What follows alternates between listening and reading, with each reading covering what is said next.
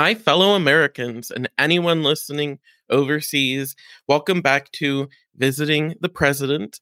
I am your host, Joe Fakehush, and today we are going to be taking the most elaborate journey to get to visit the birthplace of Andrew Jackson, our seventh president, and today one of our most controversial presidents, both for who he is as a person, as well as who he was as president, and lastly, for where he was actually born. Andrew Jackson is the only president who is claimed by two different states, and we will get into all of that in today's episode.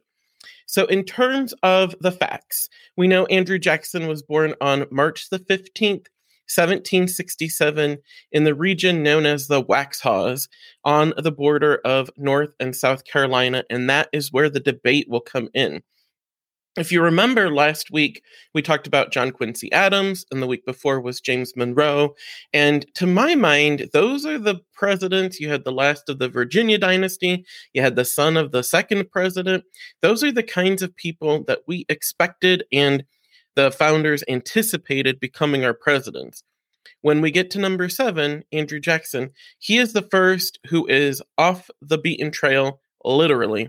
He is born in a part of the country that was really not thought of as being able to contribute in much the same way. And so Andrew Jackson is going to be what really shakes up the system for good and for ill. And we'll be getting into that over the course of our time together. Andrew was born to his parents, Andrew Sr., who is going to die right before Andrew was born. And so he's named for his father, really as a tribute to his father. And then he has his mother, Elizabeth, and she is en route to the Waxhaws, and that is going to be where we get into this debate about where he's actually born. Andrew Sr. had been a new immigrant from Ireland and arrived in 1765, just 2 years before Andrew was born. And he is going to be moving to the Waxhaws from Pennsylvania, where he had purchased a small piece of land along the border of North and South Carolina. And this area inland was going to be really attractive to the new Scots, Irish, and German immigrants. Normally, the British immigrants were sticking very close to the coastal communities. And so the inner part of the colonies was going to be attractive to these newcome immigrants, people like Andrew Sr. and Elizabeth. And so Andrew Sr. was going to be spending his time clearing the land to prepare it for farming. And he's actually going to die lifting a log, and it falls on him and kills him 2 weeks before Andrew is born. He was the third child, the third boy in his family. Both of the other two Jackson boys were actually born in Ireland, and both will die during the American Revolution. Elizabeth we'll talk about in just a little bit when we talk about Andrew's childhood, but she's also going to die while Andrew is a child, and we'll get into the exact details of how she died in a little bit. So before we go any further, let's talk a little bit about the birth site and where this debate kind of comes in terms of where he was actually born. First, you have to know about the Waxhaws. The Waxhaws was kind of a rough and tumble region. I always describe it to my students as kind of the Wild Wild West before the Wild Wild West, where kind of anything goes.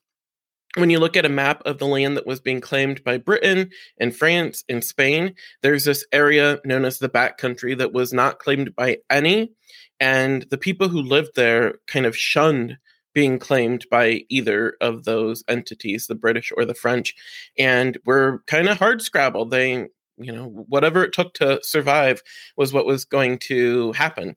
And women were treated in a pretty equal manner because they had to kind of pull their own weight. And so it took a very specific kind of person to want to go there. This is going to be the region where we win the American Revolution. I always point out to students, we probably wouldn't have won if we didn't lure the British into the Waxhaws and the backcountry. And in fact, Cornwallis is going to, have to beat this retreat from the Waxhaws, which is going to be when he ends up in Yorktown, Virginia. But he calls it the hornet's nest of rebellion. And those of you who follow the National Basketball Association are familiar with the Charlotte Hornets. Well, that's where it got its name, was from the hornet's nest. An Anglican missionary named Charles Woodmason described the region as, quote, 5,000 or 6,000 ignorant, mean, worthless, beggarly Irish Presbyterians, the scum of the earth, the refuse of mankind, who delight in a low, lazy, sluttish, heathenish, hellish life. And that was a missionary who talked like that about these people, right? And some of you might hear that and say, well, that doesn't sound too bad. And again, it would take a certain kind, right? It would take a certain type of person to want to go there. Now, Andrew Sr., remember, had died 2 weeks before the birth. And so we know Elizabeth was on her way to see her sister, Mrs. Jane Crawford. And she is going to be living in Lancaster County, South Carolina. And I'm probably pronouncing it wrong.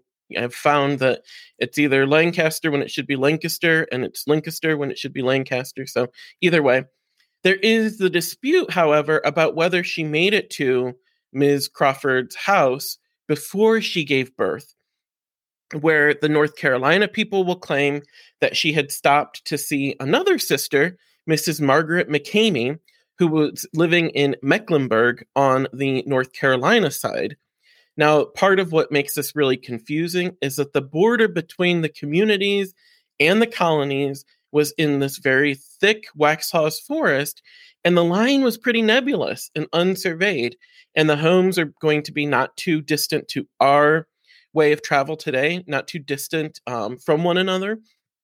And so it's unclear whether or not they where she was delivering the baby, and then how the border would have changed during this time. Now, Andrew is always going to say that he was born in South Carolina, but we also put an asterisk next to that because he, in his later presidential career, his political career, is going to be on the side of South Carolina when it comes to nullifying the Tariff Act of 1824 and like sticking up for South Carolina. He'll have as his vice president John C. Calhoun from South Carolina.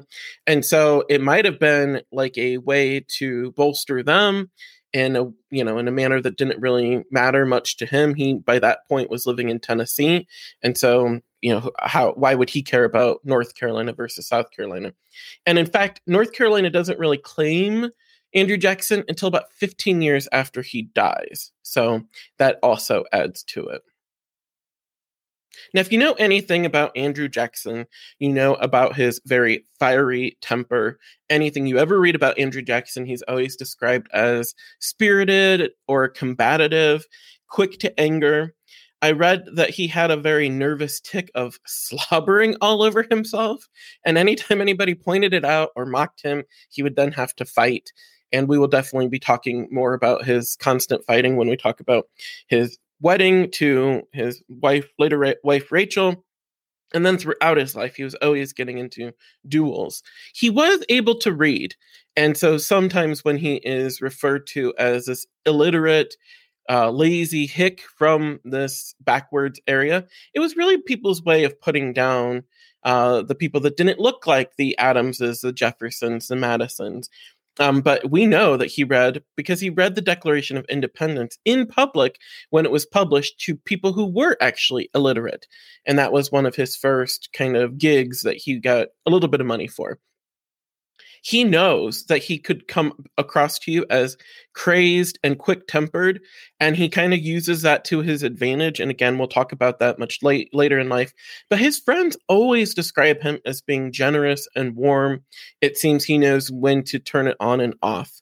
His hatefulness, when it came to his enemies, however, was eternal. He would nurse these grudges to his core.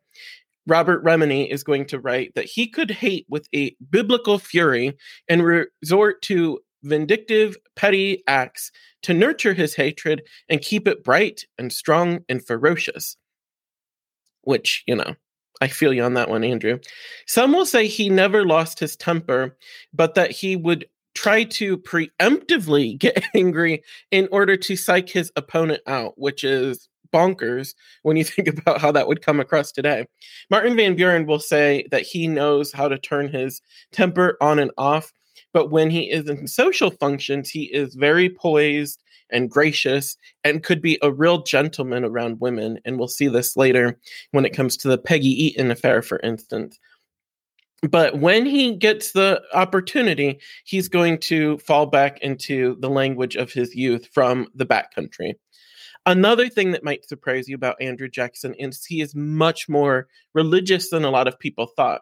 He's going to be baptized into the Presbyterian Church after leaving office so that he wouldn't be accused of being too opportunistic. But he is going to read the Bible often. He knows his scripture pretty well.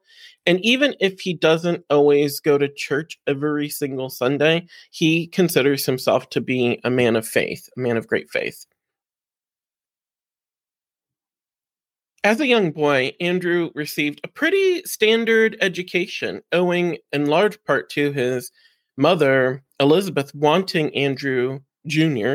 to become a minister and to certainly do better than what had happened to her husband. And so Andrew is going to be studying under a man named Dr. William Humphreys and then the Reverend James White Stevenson.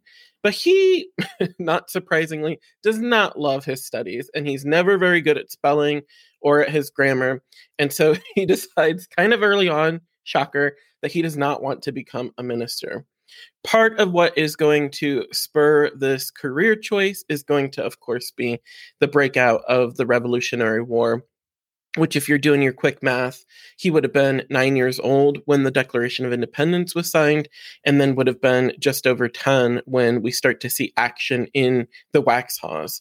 And this leads us to one of the most famous incidences about Andrew when he's a young boy and he's kind of being a messenger going between enemy lines, and he gets taken as prisoner alongside of his brother Robert. Famously, a British officer is going to ask the young prisoner, Andrew, to clean his boots. And knowing Andrew is going to be very defiant about it. And the officer, in order to teach him a lesson, is going to take a sword and slap him across the face. And scars from this incident will stay with Andrew the rest of his life, and in some ways serve as a badge of honor. And if you're trying to psych your opponents out, you could do a lot worse than showing them sword marks across your face. Without being able to dress his wounds, he was then marched to a prisoner of war camp in South Carolina, where they starved him and his brother on stale bread. His mother is going to help secure his release alongside of his brother and accompany both boys on this long walk home. And when they get very close, she sends them both forward, and they get caught in this huge kind of torrential downpour. And Andrew's going to almost die from it. And Robert, his brother, will actually die from it. And we are unclear whether he dies from an infection due to the wounds that he suffered, or from dysentery that would have passed through the camp, or pneumonia, or something else entirely.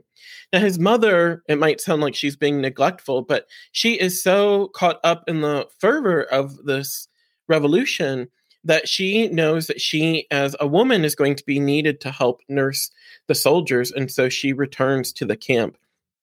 While Andrew is convalescing from his wounds, mourning his brother now, he receives a bundle containing his mother's clothes and noticed that she had been buried in an unmarked grave.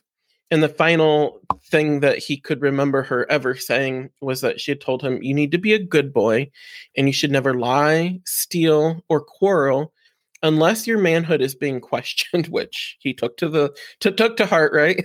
And then also, for whatever reason, don't ever rely on the court to handle slander. Again, that should be taken care of outside of the court. And again, he took that truly to heart. Andrew, of course, is going to be, nurse this hatred for the rest of his life. And will never forgive the British for killing his mother and brothers, and that will follow him through to the War of 1812, when he is going to be somewhat ferocious on the battlefield. But here he is, orphaned at the age of 14, and he has two different uncles who will alternate taking care of him. He does inherit a small fortune of about 350 British pounds from his grandfather's estate. And what do you think Andrew does? He goes to Charleston, South Carolina, and a friend describes him as the most roaring, rollicking, game-cocking, horse-racing, card-playing, mischievous fellow, the head of the rowdies hereabouts. Sounds like a great time, but not when you're trying to preserve a fortune, and he loses all of his money. He becomes so embarrassed by this that he commits afterwards to really bettering himself, and this turns into becoming the turn that will eventually lead him down the path towards being a respectable citizen. So after squandering that money, he's going to go to school and try to really make it. This time he becomes very concentrated on his studies, but what do you know? He's going to get bored after about a year and leaves the Waxhaws for good. He's going to try making saddles, he tries teaching, but he's really kind of bad at both, so he turns to law, surprisingly. And there he's going to study in Salisbury, North Carolina. But again, he does the bare minimum and instead is going to spend a lot of his spare time drinking, gambling, chasing women. If you're sensing a theme, Andrew is going to deliver that. He does get admitted to the bar in 1787 and is immediately appointed as a prosecutor in 1788 in what was called the Western North Carolina Territory, or what would later become Tennessee, the state. So he then moves to Tennessee, falls in love with the land, falls in love with Rachel Donaldson, who we'll talk about in season 2. In Tennessee, he and a man named John Overton are mainly going to be focused on helping new settlers find land in this big new territory. And then, of course, is going to be selling them land that was at that point occupied, in this case by Cherokee and Chickasaw. And of course, this is later going to only serve to make him involved in these disputes with natives. He gets elected as the Attorney General of Tennessee in 1791, right before it becomes a state, and is actually going to be in on the Constitutional Convention before he gets elected to become the first representative from the new state to the U.S. House of Representatives. Spoiler alert, he is not going to stay in that position for too long. And when we come back in season 2, we'll talk about this next turn of events for Andrew, which of course is going to lead to his actions during the War of 1812. And then from there, he is a hero, whether he wants it or not, whether he feels it is going to be a sobering experience or one that will become quite the burden for him in life. So now let's turn to the birthplace, right? And this is where there is going to be a lot of different commemorations, and I'm going to try to keep us, knowing what you're getting into. If you do try to go and visit Andrew Jackson, I would say you want to give it a full day to be able to visit what, in my mind, are 3 distinct sites and have 3 kind of compelling narratives. So one of the things to get out of the way right away is that Andrew Jackson's birthplace, of course, is debated between North and South Carolina. But there are also those who will say that he was born on his way from Ireland, that his mother gave birth to him on the boat before she got there.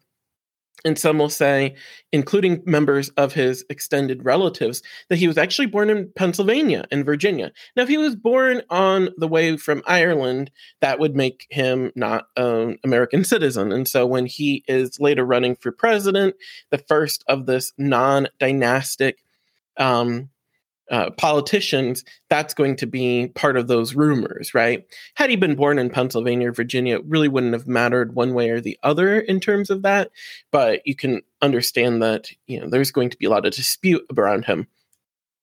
Making it more difficult to really pin down is going to be the fact that while the Crawford home is in South Carolina, definitively. The McCamey house is going to be about 300 yards from the road that at that point was serving as the border between the two colonies and now states. And the colony border itself is going to actually change over time. Now, most of you are likely thinking like this really doesn't matter all that much. And it doesn't. But when you're me and you have to go to all these sites, I promise, like it mattered to me.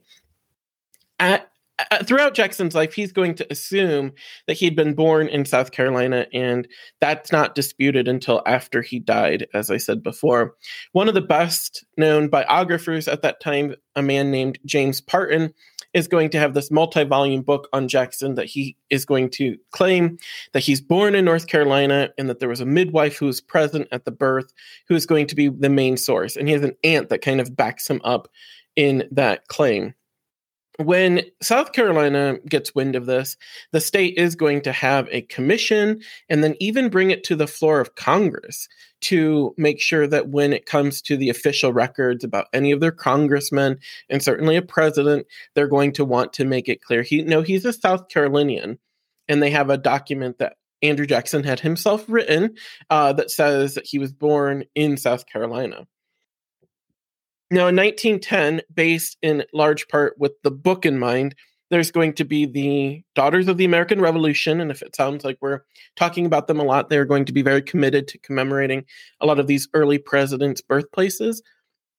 So the chapter in Mecklenburg, North Carolina, they're going to build a monument in 1910 at what they believed had been the chimney of the McCamey house, doubling down on the idea if his mother had stopped there and she gave birth, then this is where it would have been.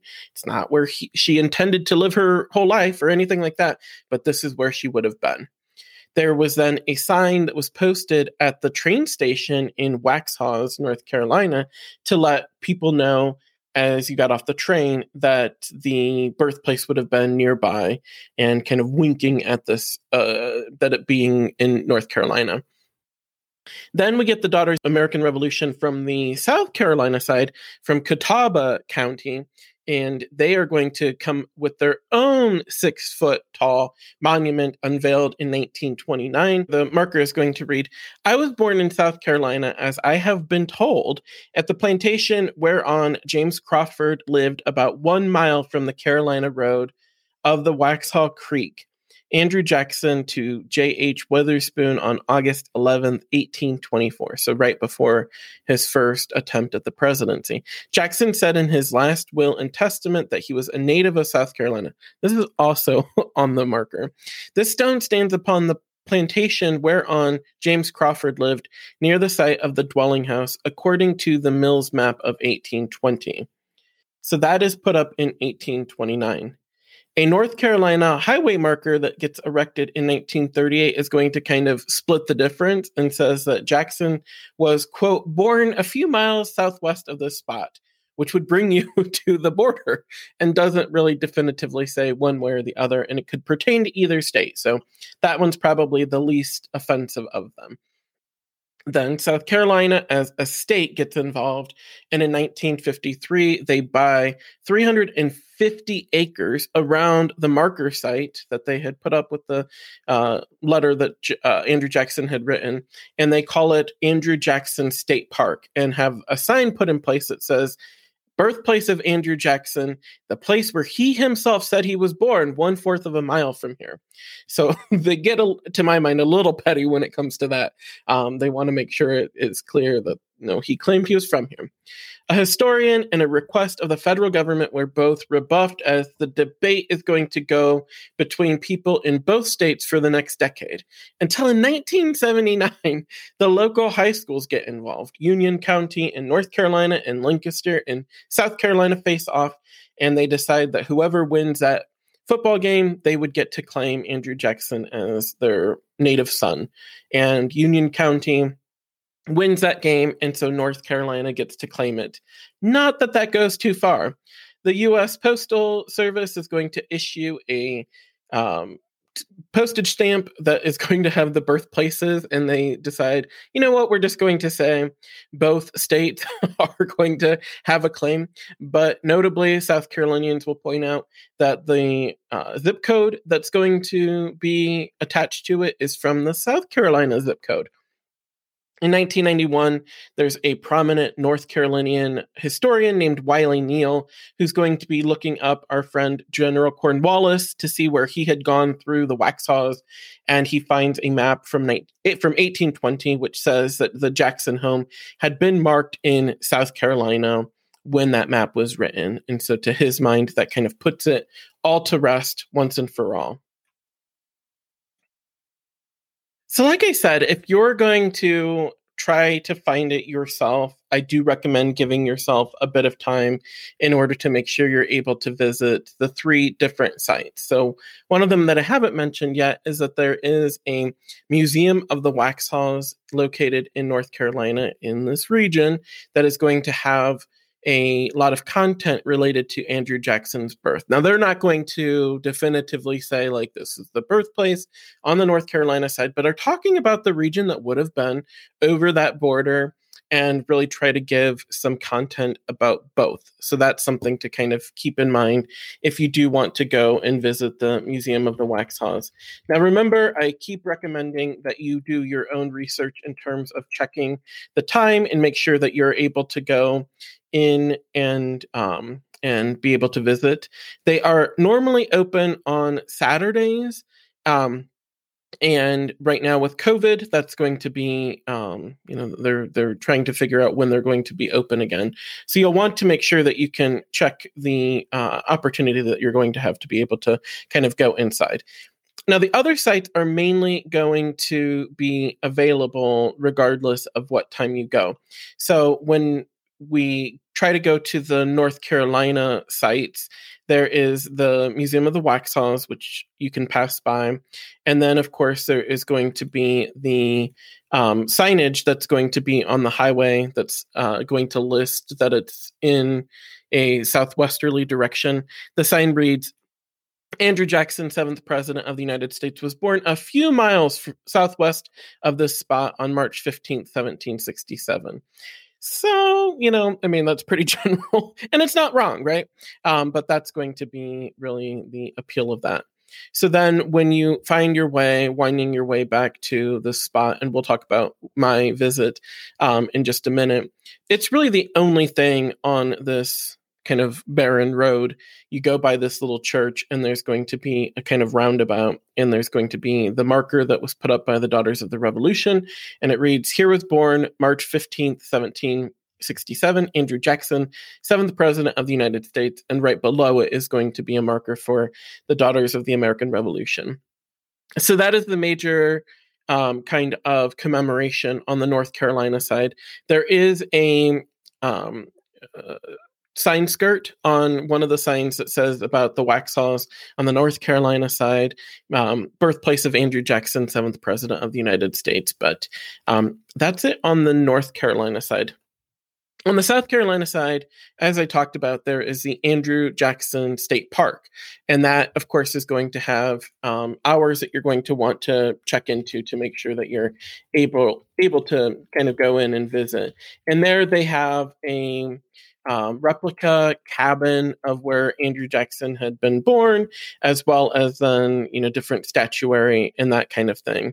And so that's definitely something that you would want to make sure that you're able to visit if you make the journey to the spot. Now, in terms of their having access to the major buildings, they have a museum, and that's going to be opened on Saturdays and Sundays from 1 until 5. And then 11 a.m. until noon, and 2 p.m. to 3 p.m. Monday through Friday. So again, it's very important that you check ahead of time before making the trip. Now, if you went and you weren't able to go in the building and just wanted to see the statue and the signage, you could definitely do that. And you'd want to make sure that you were there when the park was open, which is going to be from 8 in the morning until 6 p.m. between November and March, and then 9 a.m. to 9 p.m. between April and the end of October.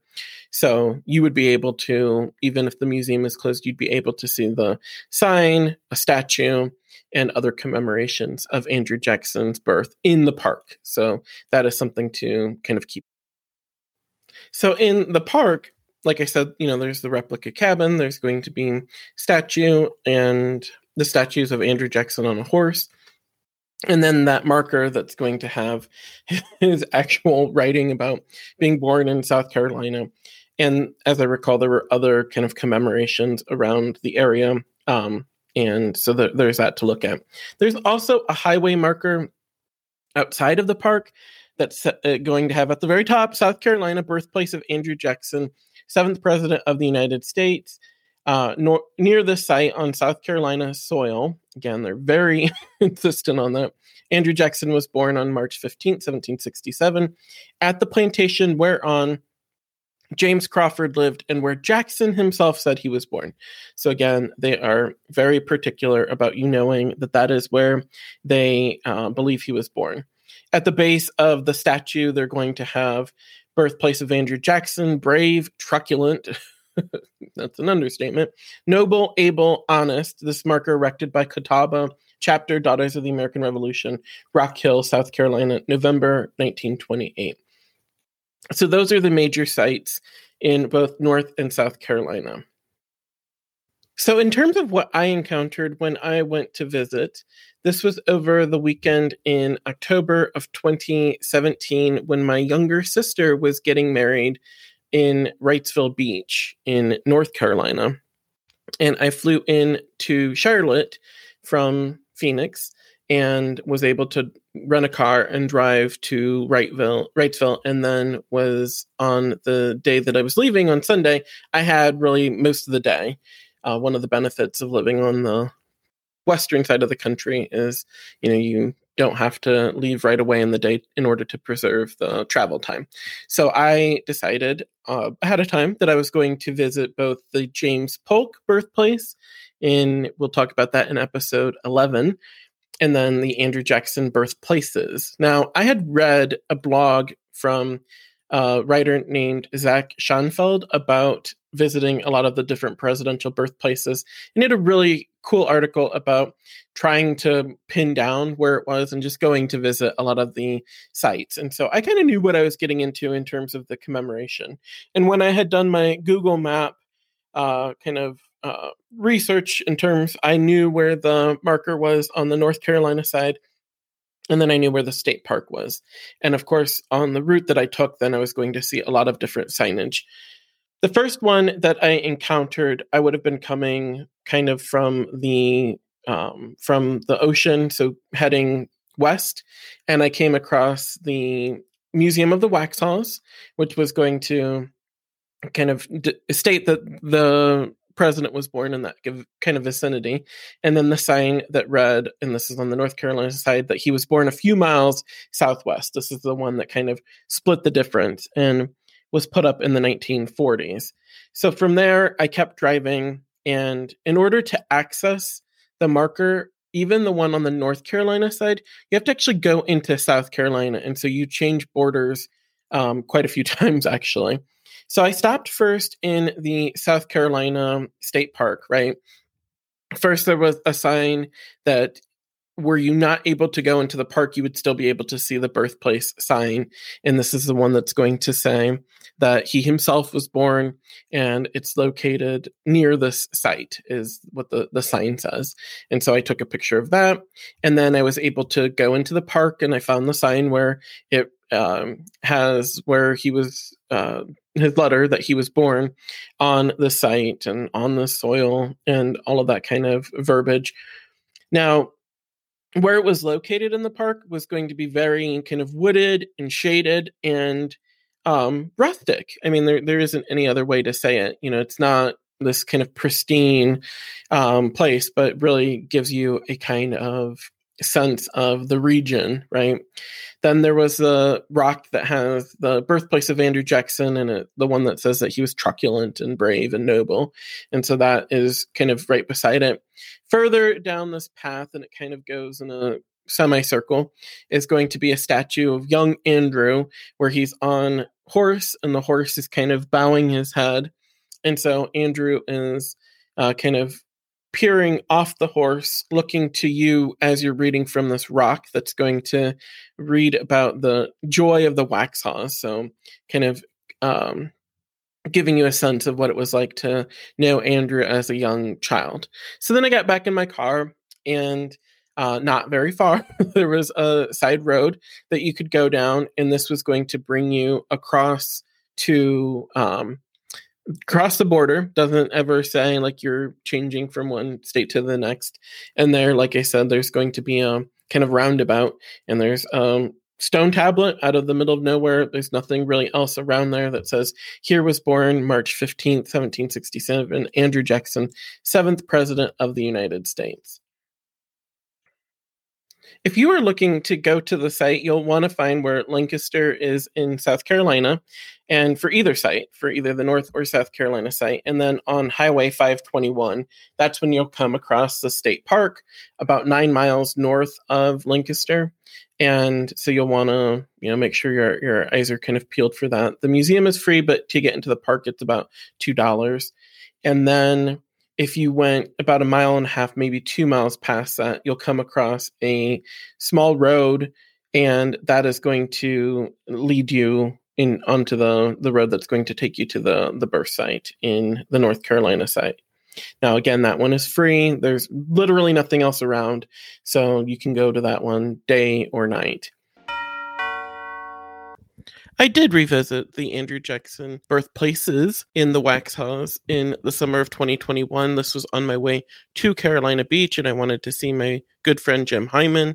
And so I had planned to go down a couple days earlier so that I could go to the James Polk birthplace in Pineville. And you'll hear that in episode 11 when I revisit or update that episode. But I then had time to kill, and so I went to the Andrew Jackson birthplaces in Lancaster, South Carolina, or in the Waxhaws, or however you want to look at it. So like I said, I started that day out where I was going to the James Polk birthplace, and I had a reservation for a tour. And as that was winding down, it was about 15-minute drive from Andrew Jackson to James Polk, so certainly something you could kind of plan around. And I went to the Andrew Jackson sites. I kind of did it in reverse of what I had done in 2017, where this time I was driving from Charlotte, basically. I just drove straight to the Andrew Jackson State Park on the South Carolina side. This was, again, one of the summers of COVID, so there wasn't a ton of people. And I don't know what was going on that weekend. It was super hot, but there really wasn't anybody in the park. And I actually thought once I had driven in that maybe it was closed. There just wasn't anybody. When I parked, there was another couple coming in. I just was going to walk the trail that has the different statues and commemoration of Andrew Jackson. That's really all I was there to do. It was exactly as I remembered it from October of 2017. So nothing had really changed all that much. But then when I left, I went to the Andrew Jackson birthplace across the South Carolina border into North Carolina. And there I did notice some discoloration in the memorial marker in North Carolina. I'll let you be the judge of it. I'll post it on the website. You can take a look and see what you think. It looked to me like maybe there had been graffiti that had been washed away. This was after the George Floyd protests and a year of real controversy and anger and resentment. I know Andrew Jackson, as I mentioned throughout the rest of this episode, has been really the sticking point for a lot of, re-examining his legacy. And so, like I said, I'll let you be the judge of what you think might have happened. In terms of what it tells us about the president and the experience, it's interesting, right? I mean, the thing about these two states claiming him is that is certainly a vestige of this time period in the 1920s and 1930s when Andrew Jackson's views would have really been in vogue in this country. And today, we're kind of having a reckoning with Andrew Jackson and the legacy of his policy, not just on how he treated certainly slave owners, but then also how he treated natives and his own kind of views about fighting and going to war, there really is a backlash against Andrew Jackson. And you see that if you ever go to New Orleans, and then also here in some of the other places. When I visited the Hermitage, which we'll talk about in seasons 2 and 3, they do a much better job about contextualizing this very complex individual. I would argue that the same is not being done at the birthplaces. And in some ways, what instead is being preserved and being offered to the public is a sense of where he came from. And I'm a big advocate, not in excusing a president or some notable official and excusing their abhorrent or aberrant behavior or views, but trying to understand them, I think, is a huge step in terms of trying to kind of fit them into our historical narrative. I don't think it excuses Andrew Jackson to talk about what it would have been like to be orphaned at 14 and have your life shaped by these conflicts, and to see the Cherokee and Chickasaw as literally obstacles in his path, and to see African Americans and Black enslaved people to be literally tools to gain this wealth that he saw all around him and that would have been really imprinted on us. How could you be an early American and not think that our country was built to kind of idealize and glamorize people like George Washington and Thomas Jefferson? And how did they get their wealth? And how did they get their power? And if I'm Andrew Jackson and I want those things, you'll do the exact same things they did. And so again, I'm not trying to excuse him, but I do think it's important to kind of think in terms of how he was shaped by this drive.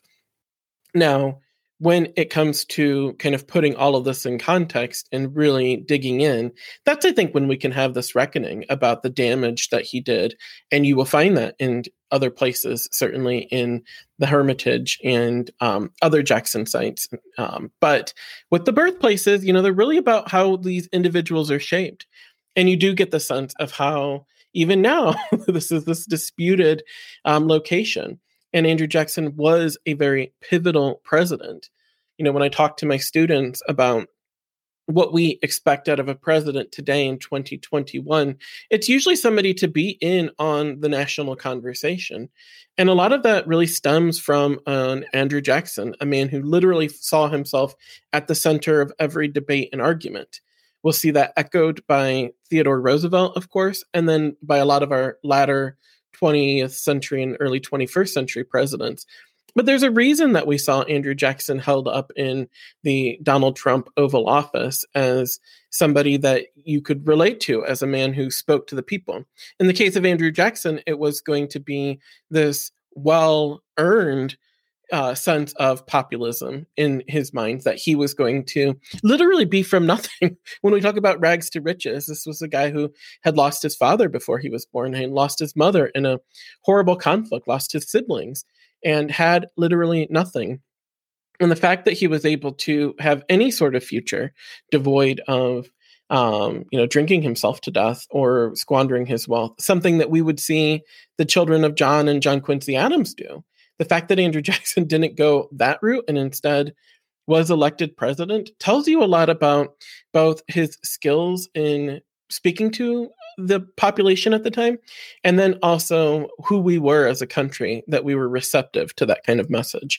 And so I do think in some ways the presidents are a reflection of not just who the individual was as a person and when they were born and died, and that's what I want to focus on in this podcast, but also who we were as a country at that time.